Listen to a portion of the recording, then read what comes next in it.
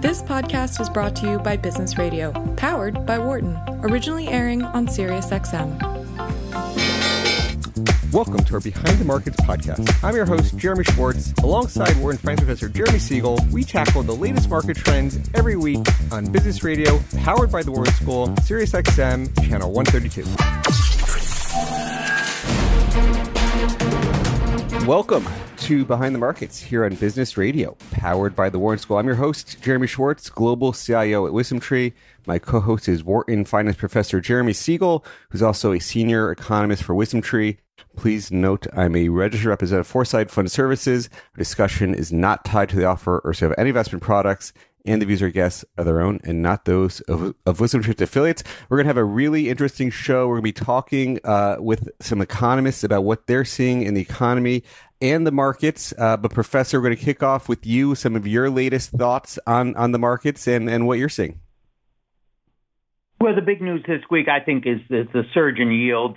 The 10-year and even the TIPS yield. The TIPS yield is just under 2%, which is the highest we've seen in several decades. This was a yield that was minus 1.5% 3 years ago. So there has been a big increase in that yield. Now, one should understand, people talk about what competition there is.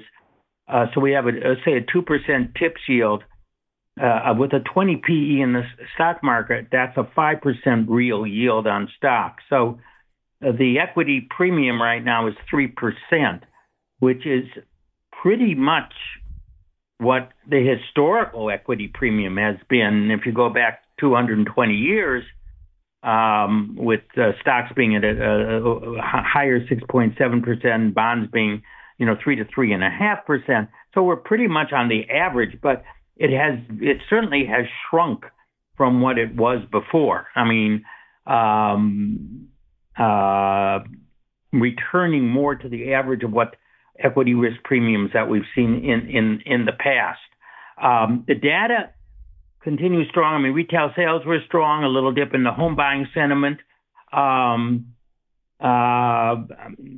FOMC minutes didn't really elaborate much more than what Powell talked about. Now, there's not much on the docket next week except Powell's talk in Jackson Hole. My expectation is not going to be all that much different from what he said after the last FOMC meeting. I mean, he's going to basically say there's still inflation, the economy is strong, and some more tightening may be necessary. However, we are very data dependent.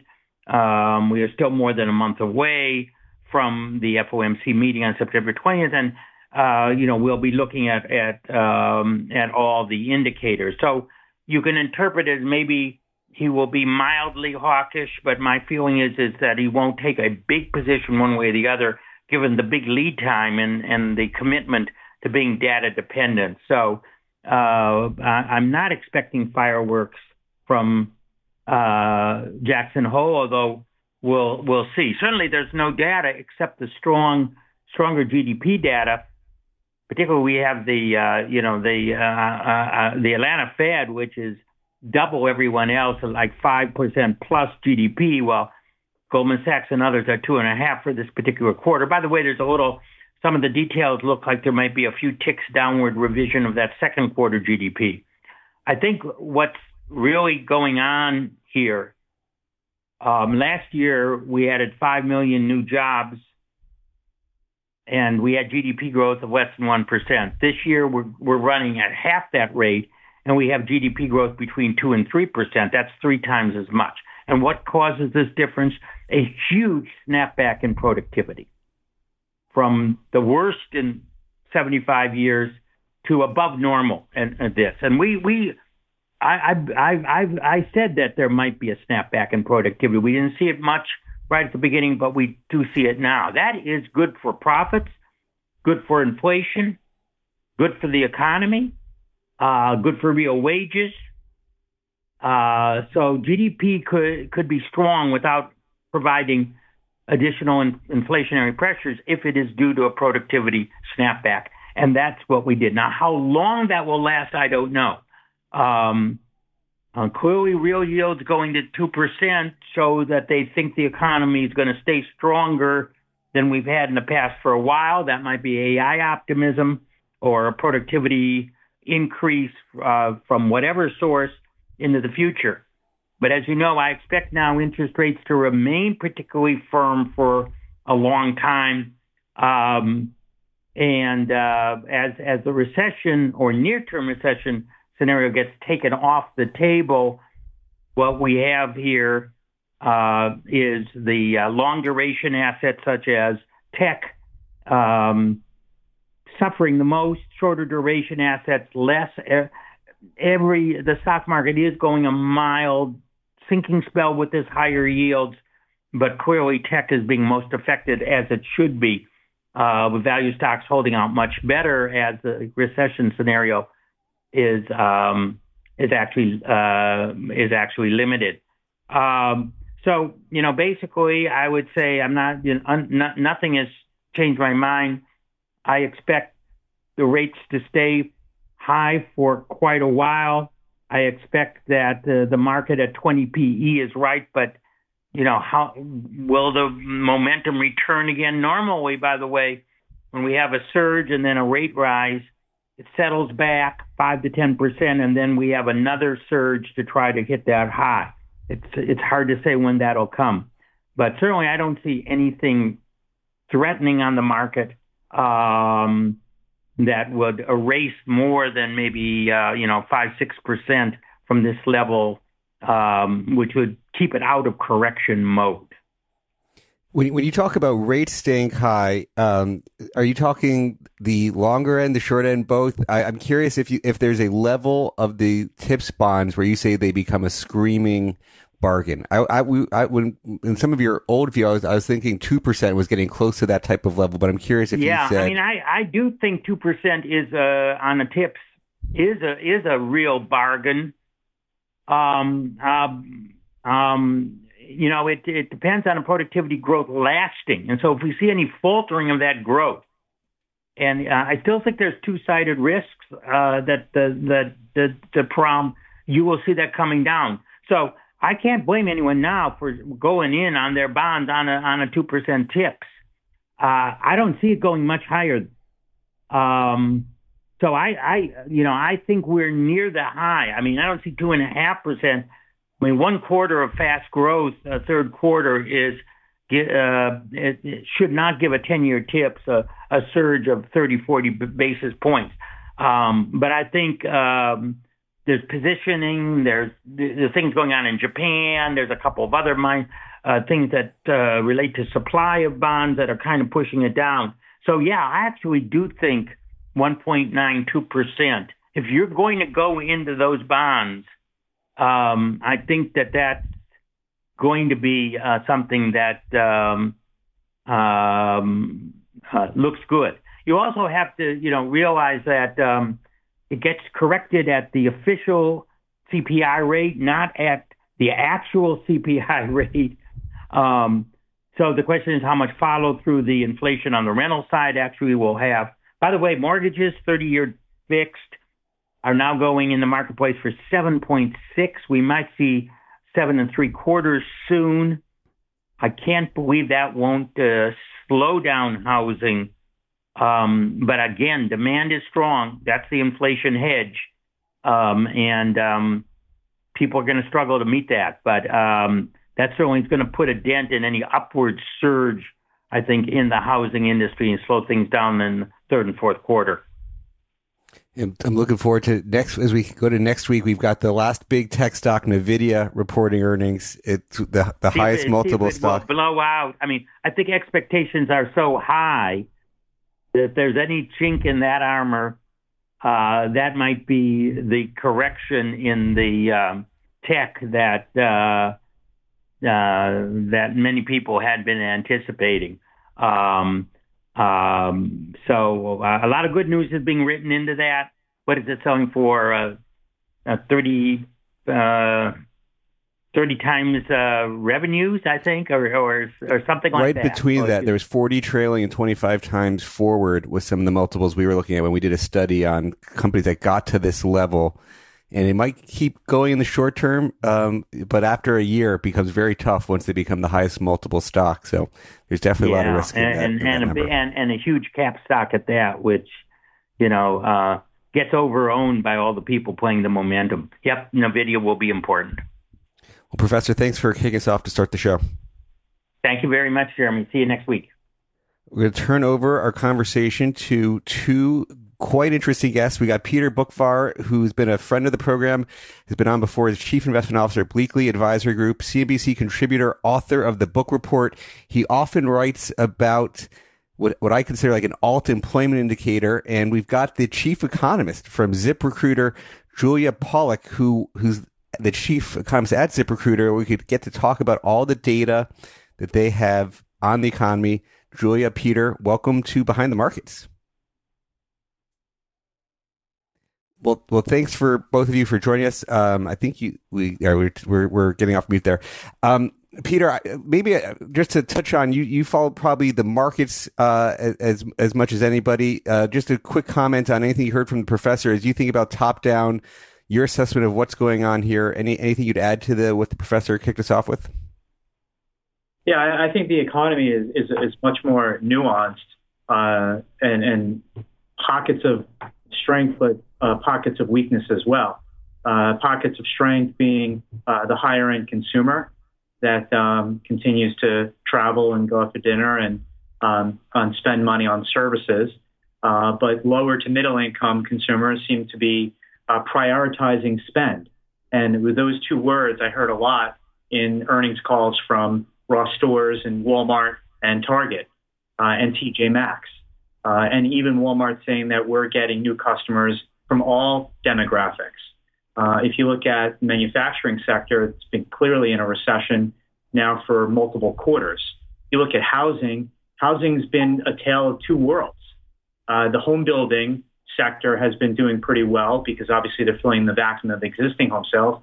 But existing home sales within the Mortgage Bankers Association data, that index is near the lowest level since 1995 in terms of the pace of transactions with existing homes. And regardless of the reason, if there are less housing transactions, there's less paint being bought, there's less carpet being bought, less movers are getting hired, and that has its own economic implications. With respect to the labor market, I'll rely on Julia, and I heavily rely on the ZipRecruiter quarterly earnings calls because I think Ian Siegel is rather straightforward in what he sees in the business. In fact, to the point where I think what Ian has talked about in his last couple of quarters about the slowdown in the pace of what they're seeing will end up being the correct pulse on the state of the labor market, and that when all said and done in terms of the BLS data, is a lot of these birth-death model job ads are going to get revised away. And that Ian talking about a slowdown in hiring back in January is going to be more accurate than what the BLS has said. So I think net, the economy is very much a mixed bag, but very fragile. And I want to emphasize here that we're only sort of in the first couple of innings of having not just the U.S. economy, but the global economy absorbing a much higher interest rate environment. And I need to emphasize that when you have 15 years of extraordinarily low interest rates, and then you go vertical within 18 months, not everyone gets affected all at once. This is a process into what Jeremy talked about having rates higher for longer, which I agree, is that this is a progression of events that impacts more and more businesses, more and more households in terms of adjusting to that higher rate environment. Because if my loan doesn't come due until December of this year, I haven't gotten impacted yet. But that train's still coming towards me. And I'm either going to have to stump up with more equity, I'm just going to have to eat much higher interest expense, or I'm going to have to hand back the keys if I'm commercial real estate back to the banks. So this is an ongoing, what I call a silent killer, death by 1,000 cuts situation as we adjust to this higher rate environment because of the amount of debt that we have at both the business level. Now, the household level is more insulated in the sense that because of the prevalence of 30-year mortgage rates, they're definitely more insulated outside of credit card rates and so on. But there's also one last thing, and I'll pass it back to you, is what economic activity doesn't happen because of the current interest rate environment. And I'll specify multifamily. Let's take that for example, where there's a lot of supply currently being constructed, but there's a shrinkage of new projects getting started because numbers just don't pencil out anymore. So that's construction that's not going to happen. And there's going to be a lot of other things that won't happen because the cost of capital is at such a level that projects don't make financial sense unless you have a lot more equity in them. No, that makes a lot of sense. You always wonder, just who's feeling the pain of these higher rates because the economy keeps chugging along. But Julia, I want to get your sense as we talk about the ZipRecruiter having all these unique insights from your perspective. Share what your outlook is for the economy and what you're seeing on your platform a little bit. Sure. So I think all of the data sources coming in at the moment are very much a mixed bag. And even within the Bureau of Labor Statistics' surveys, the labor market indicators are a mixed bag. Take job openings, for example. It's the one that our industry, I think, is compared against most frequently. But job openings are the glaring sort of exception in the picture right now. They are higher in 100% of states than they were before the pandemic. They're up 38% compared to the pre-pandemic level. But the unemployment rate is only better in 76% of states, and layoffs are only lower in about the same number. Quits are only higher in just over half of states, and hires are only better in 50% of states. Hires are lower than they were before the pandemic in 50% of states. And so you have sort of a strange situation where on the one hand, you have some indicators that seem extremely bullish, and others, mostly those based on the direction of change. Those indicators in the Conference Board's leading economic index, for example, that are blaring red and saying that we are in recessionary territory. That index, the data just came out and it fell again in July. Other recent studies, Challenger Gray data on hiring plans says that companies are reducing their hiring plans 82%. So the data's all over the board. What do I think is happening here? Well, I think there's a big difference between the levels of all of these labor market indicators and the direction in which we're heading. And almost every indicator, employment levels, the unemployment rate, wage growth are extremely strong, but the direction of change is very sharply negative. And the question is how far we'll go. We're kind of at an interesting tipping point where, from adding 2 million jobs a quarter in mid-2021, we're now back to adding 700,000 a quarter. That's still well above the pre-pandemic level of 500,000 a quarter. The question is how far back the pendulum will swing, whether we'll just get to a sustainable pre-pandemic style level of activity or whether things will slow further. Online job postings are all the way back to their pre-pandemic trend in our data.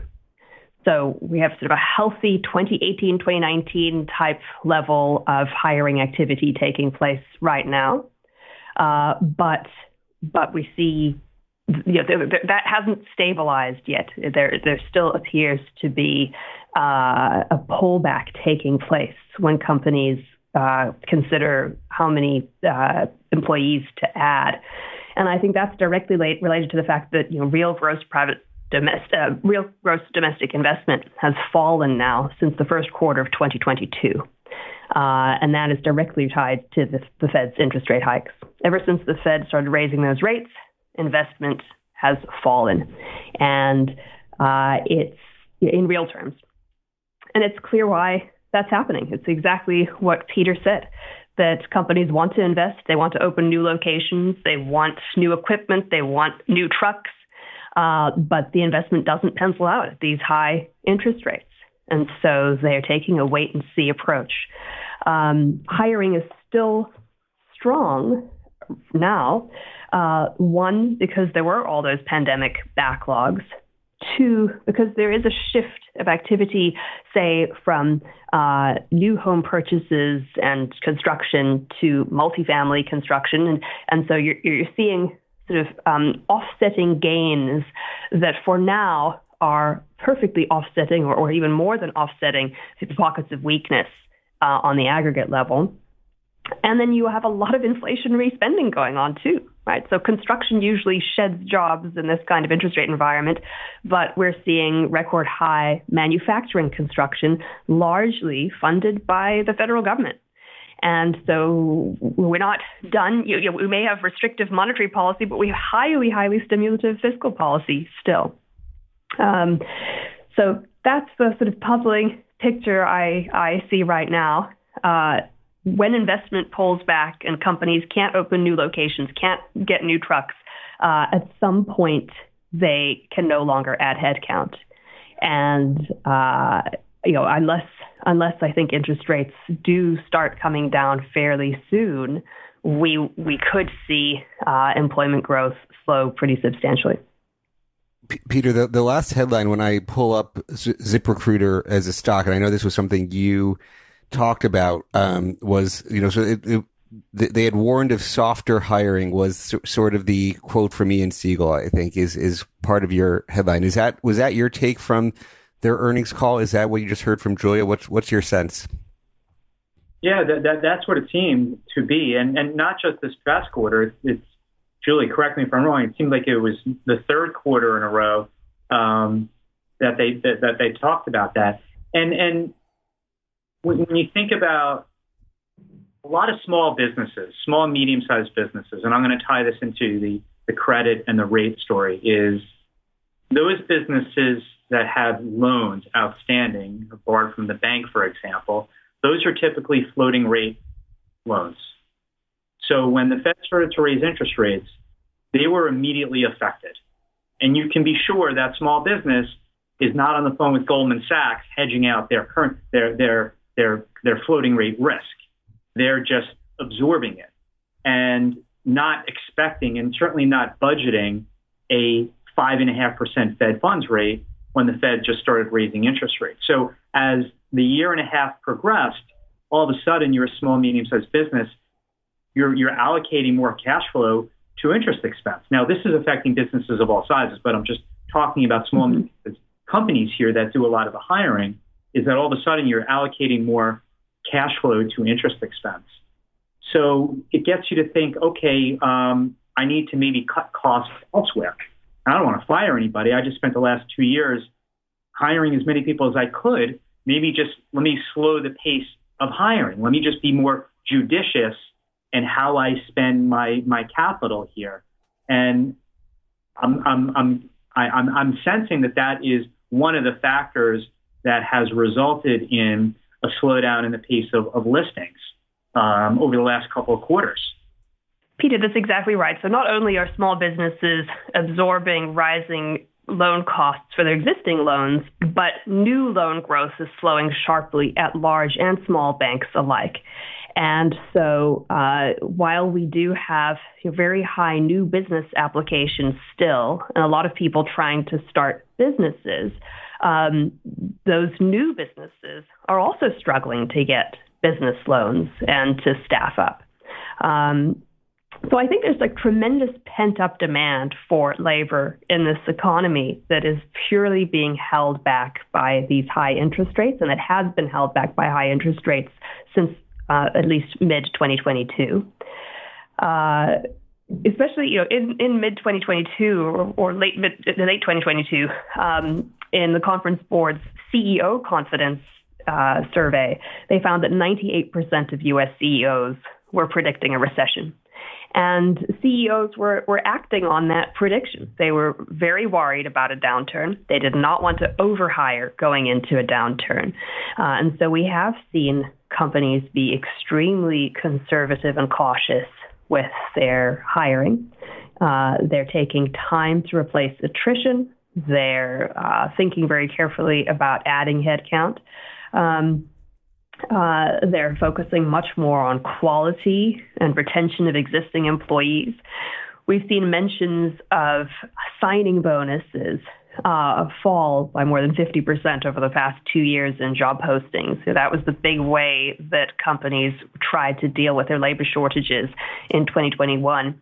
Now they're no longer throwing those out there to the same degree. But we've seen mentions of health insurance and retirement benefits reach their highest levels ever. And that suggests to me as well that companies are really focusing on sort of longer-term retention strategies, on attracting employees they think will be there for the long haul, high-quality employees, rather than simply trying to cast the widest net possible and bring in any warm body they can find. So that's been a very marked shift since the pandemic rehiring frenzy that took place in late 2021. Now, one thing I'm curious on both your perspectives on is how much should the Fed be concerned about wage growth driving inflation? That's sort of one big macro take, but also is there? You started off with the jobs openings and JOLTS data, and the question is there too much? Well, is there slack in the labor force? Is your data on people looking for jobs? You talked about pent up demand for labor? Can they hire them? Are there workers to be hired? What's your view on those culmination of issues? Yeah, so labor force participation has been sort of remarkably strong, given the fact that the exodus of older workers at the start of the pandemic is now proving to have been permanent. And that's largely because employment rates and participation among prime age workers continues to surprise economists and seems to have no real ceiling. There are two factors here. I think there are push factors and pull factors. So on the one hand, people are being pushed into the market by inflation and by the need to gain extra income. Many Americans got those stimulus checks. They got higher than replacement wages with their unemployment benefits during the pandemic. They were able to pay down debt. They were able to build up some savings. Their credit scores got a huge boost. They were able to qualify for new car loans at $700, $800 a month. And now, suddenly, they're realizing, oh man, the cost of a new car is very high when you have an $800 car loan and $200 insurance payment. And they're starting to have a few regrets as credit card interest rates are hitting record highs and subprime auto loan interest rates are hitting record highs. So you are seeing delinquencies pick up there, and many people are coming into the market to try to pick up a second job or to try to find a job that offers higher wages so they can make ends meet. There's also a pull factor.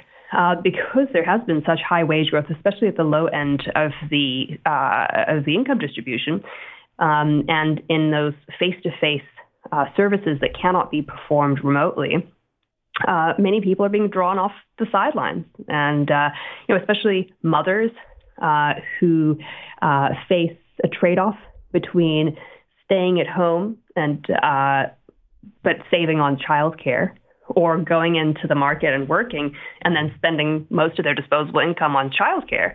That calculation tips now as childcare services recover and become more accessible, and as wages grow, especially in these female majority service industries. So we're seeing very high engagement among job seekers. We're seeing a lot of job search activity, and that's why our customers say they are finding it easier to find candidates and to find quality candidates. Peter, what's your view on the slack in inflation? Well, with inflation, inflation's always, the question of do we get inflation is always really on the good side. The extent of the inflation, because services inflation is always and everywhere. In the 20 years leading into COVID, services inflation ex energy averaged 2.8% a year. There was no such thing as transitory services inflation for reasons we know: housing, education, healthcare, concert tickets, sporting events, and so on. Goods prices, core goods prices, in the 20 years leading into COVID averaged 0. So where food and energy went, you mix that in, that's how you mathematically got to your 1 to 2% ish inflation trend. And then obviously with post-COVID, you have this acceleration in goods prices. So the question with inflation on whether we go back to the 1 to 2% trend or we're sort of in this higher level world, I'm a believer that we're going to settle out at like 3 to 4%, and that the TIPS market, which at least 5 years out is pricing in about a 225, 230 implied inflation break even, is going to be wrong. And that's because wage growth. Now, I'm not necessarily a believer in wage price spirals.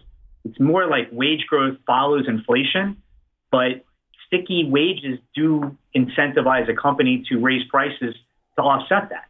UPS is probably going to raise prices to offset their jump in labor costs. So they're not going to have enough other levers to pull if they want to maintain a certain level of profit margin. So there is some flow through. Maybe spiral is, I'm trying to think of a different word, of maybe like a slower pace of flow through, but it's still going to be there.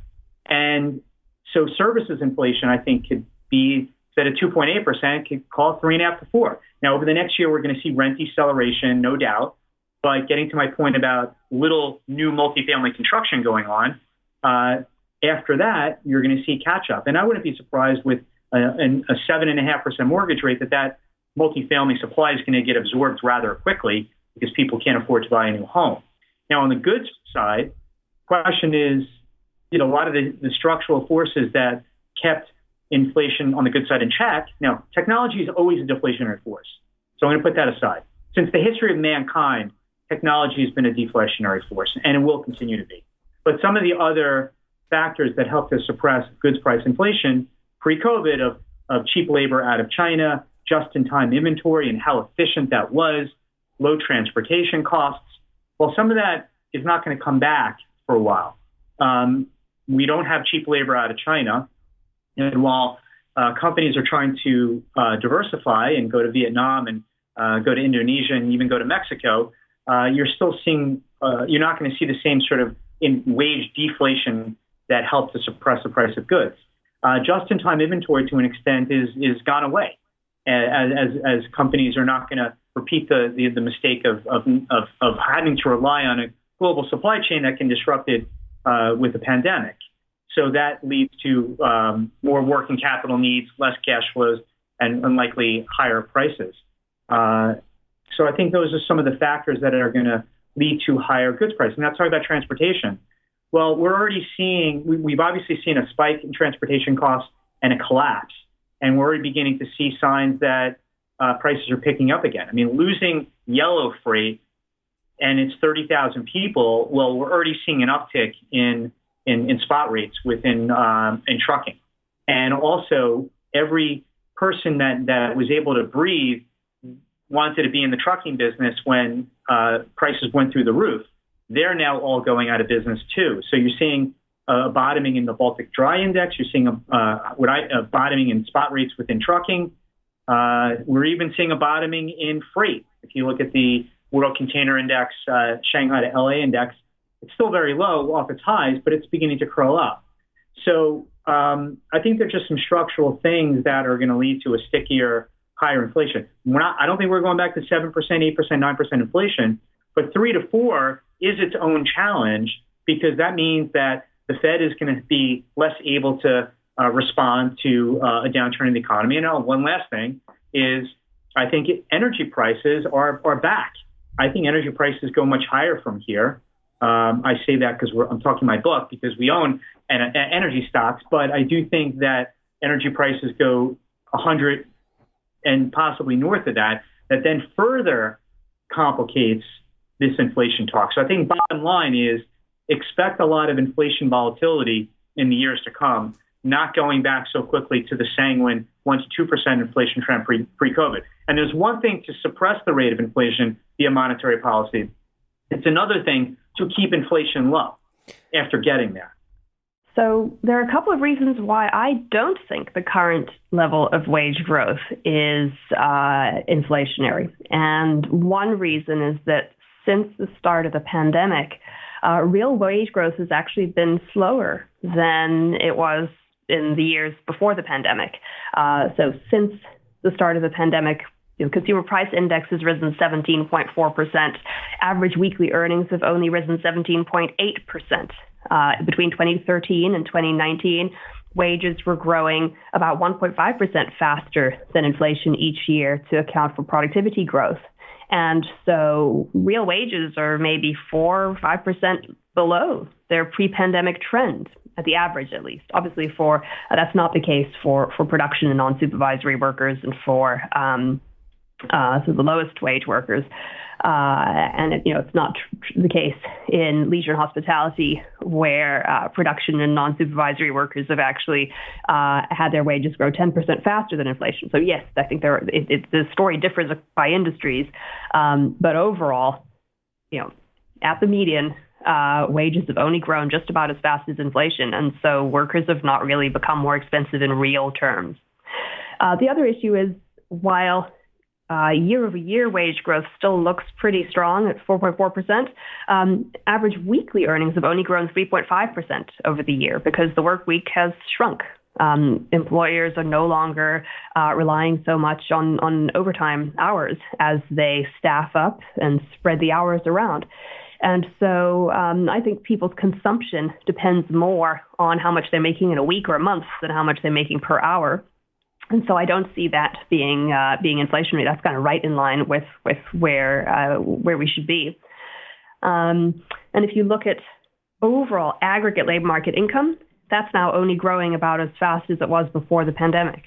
So I don't think there's so much labor market income being pumped into the economy anymore that it's going to fuel inflationary levels of consumption. Well, I do want to get to one specific thing about the data and what you guys see versus what's the official data, as well as how sort of the work from home type environment impacts what you see in sort of jobs openings, jobs postings. When people talk about the wages impact on inflation and the Slack issue, people say, is the JOLTS data symbolic of the right true number of job openings, or people posting things in multiple places? What does your data say on this? Is the JOLTS data give us the right indication of Slack? So JOLTS data and our ZipRecruiter data definitely have diverged in recent years, and I think that may be because it's very hard to measure job openings. So when an HR contact, a payroll contact of the Bureau of Labor Statistics at some business opens that email and is asked to fill out that survey, what exactly do they do? The BLS has a very specific definition of job openings. They want to know, does your company have an opening that can be filled within the next 30 days, that's budgeted, et cetera, et cetera. But typically, especially in a larger organization, there's no single person who knows. I assume that the contact opens their company ATS or their company's HR platform and looks at just the number of postings. And the number of postings doesn't only reflect the number of actual vacancies, it reflects recruitment intensity. And in a tighter labor market, companies post jobs multiple times in multiple ways to try to increase engagement on their job postings and try to find candidates wherever they are. So a company might post a job with multiple different titles, even though it's one vacancy. They might post a job in multiple different places, especially if it's a remote job, to try to find candidates, to find talent across the country. So I think, yes, during the pandemic reopening, that enormous increase in openings likely overstated the actual number of vacancies. And I think some of that still exists now. Even just over time, also historically, we've seen this strange divergence between job openings and every other labor market measure, between openings and hires, quits, et cetera. All those other measures are highly correlated and move together in tandem. Openings have gone up into space. And I think that is largely a symptom of the movement of job search online. and the use of tools like ZipRecruiter, where companies can do exactly that and post jobs multiple times, multiple ways to maximize their chance of success. And Peter, how do you use these alternative? You do a lot in your book report daily note, which I'm a subscriber to and love reading. You try to get these alternative sources by going to things like earnings calls and get that. But how do you look at these alternative data sources and what they're telling you here? Well, I find them extraordinarily helpful, particularly when the alternative is analyzing BLS data, for example, where a number may get revised a couple of times. I mean, it's Julie can give an opinion on this. It's amazing the obsession with the monthly BLS number, because it gets revised once, it gets revised twice, and then a year later it gets revised a third time. And sometimes there's a wide discrepancy between the final revision and that initial print that all us market participants trade off at 8:30 on that Friday. So hearing directly from companies, sort of hearing what their current ear to the ground is telling them, to me is a helpful complement. Now, I pay attention to all these economic numbers that are produced I think you have to, but I think complementing that with a lot of the anecdotes from companies is really important. Now, some CEOs will spin their current business condition one way, and another CEO with the same exact business conditions will spin it the other way. So you have to have sort of a discriminating eye and ear in listening to what they have to say. But I just think that it's very helpful in filling in sort of the economic gaps in terms of what they're seeing in the pace of sales and the type of customer and what their this or that is. And I just find it very helpful. Right. Private sector companies also have a real interest in adjusting for any change in the data that's introduced by technological change, right? So we try to dedupe job postings and count just unique jobs, whereas perhaps the BLS may not be going through a similar exercise and really drilling down with each contact. Are these all unique, separate jobs? How many humans do you actually expect will fill these positions? I think private sector companies, because they predict and project revenue and earnings down to the cent, they do this very, very precise exercise, and they are held to account if they get it wrong. They do have more of an incentive to try to understand exactly what's happening and why. So if our people want to follow some of these metrics, tell our listeners a little bit about what you're publishing, how you look at things, where they can find your types of indicators at ZipRecruiter. Sure. So we're actually building a brand new ZipRecruiter economic research website that is due to launch in September, and that will include a ZipRecruiter job postings index. And so you'll be able to see our real-time data on job postings, not just overall, but also by industry. So watch this space. In the meantime, our research is mostly on the ZipRecruiter blog, and we publish a quarterly job seeker confidence index and a quarterly survey of new hires in which we ask newly hired Americans what they got, whether they got a wage increase when they switched jobs, whether they are moving from an in-person job to a remote job or vice versa, whether they gained any new benefits, et cetera, et cetera. So we try to see whether people are getting good jobs, whether they're getting jobs for which they are adequately qualified or overqualified or underqualified, whether they're getting the number of hours they want, all of those kinds of measures. And what about this question about, are people responding to surveys? Do you see any evidence of that? Like, are companies, like I've seen some, now I'm forgetting which survey that had such a dreadful reporting that people were really questioning it. But are people, That was the Bureau of Labor Statistics' job openings and labor turnover survey, right? So the response rate there plummeted into the 30s or something. Right. So this is where and for you, do you find the individuals are responding much better? Well, no, No, I think response rates have fallen sort of across the board in all surveys. People have sort of cognitive overload. Their inboxes are full to bursting. There's also a decline in trust. People don't want to give their information to a stranger. So that's a very widespread issue. The Bureau of Labor Statistics, did respond to that decline in the response rate by expanding the sample size. So they tried to sort of offset the effect there. And they do now say that response rates have recovered somewhat. So I'm not sure how large an issue that was.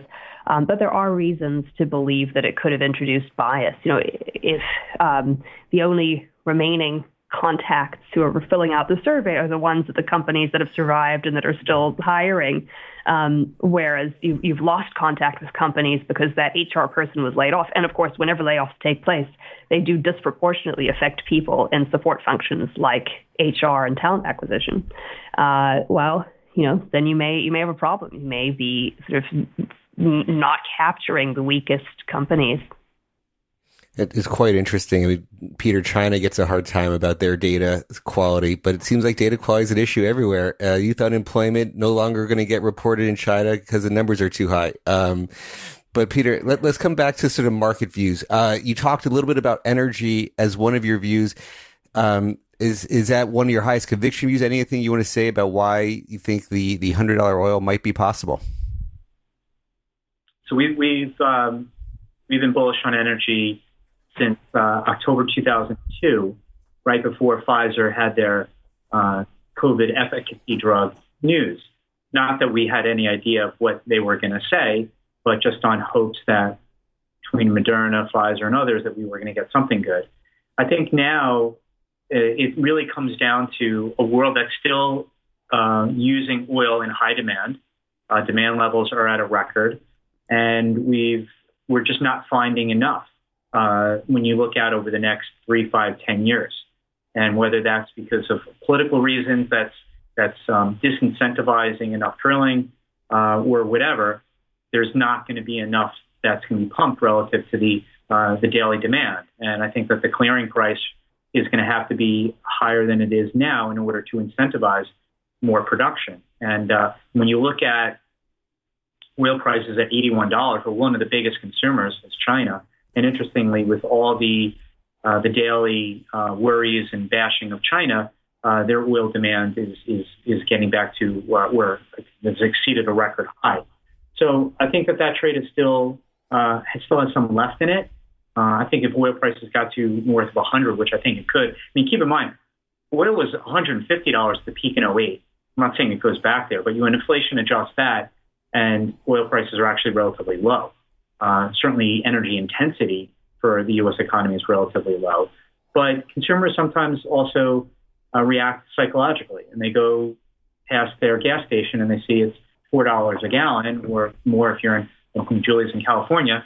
There is a psychological impulse that gets affected by a rise in gasoline prices. So that oil is still at $81 in light of this dramatic rise in interest rates. And actually, the rise in interest rates is actually helping oil stay higher because it's costing more to buy and store barrels.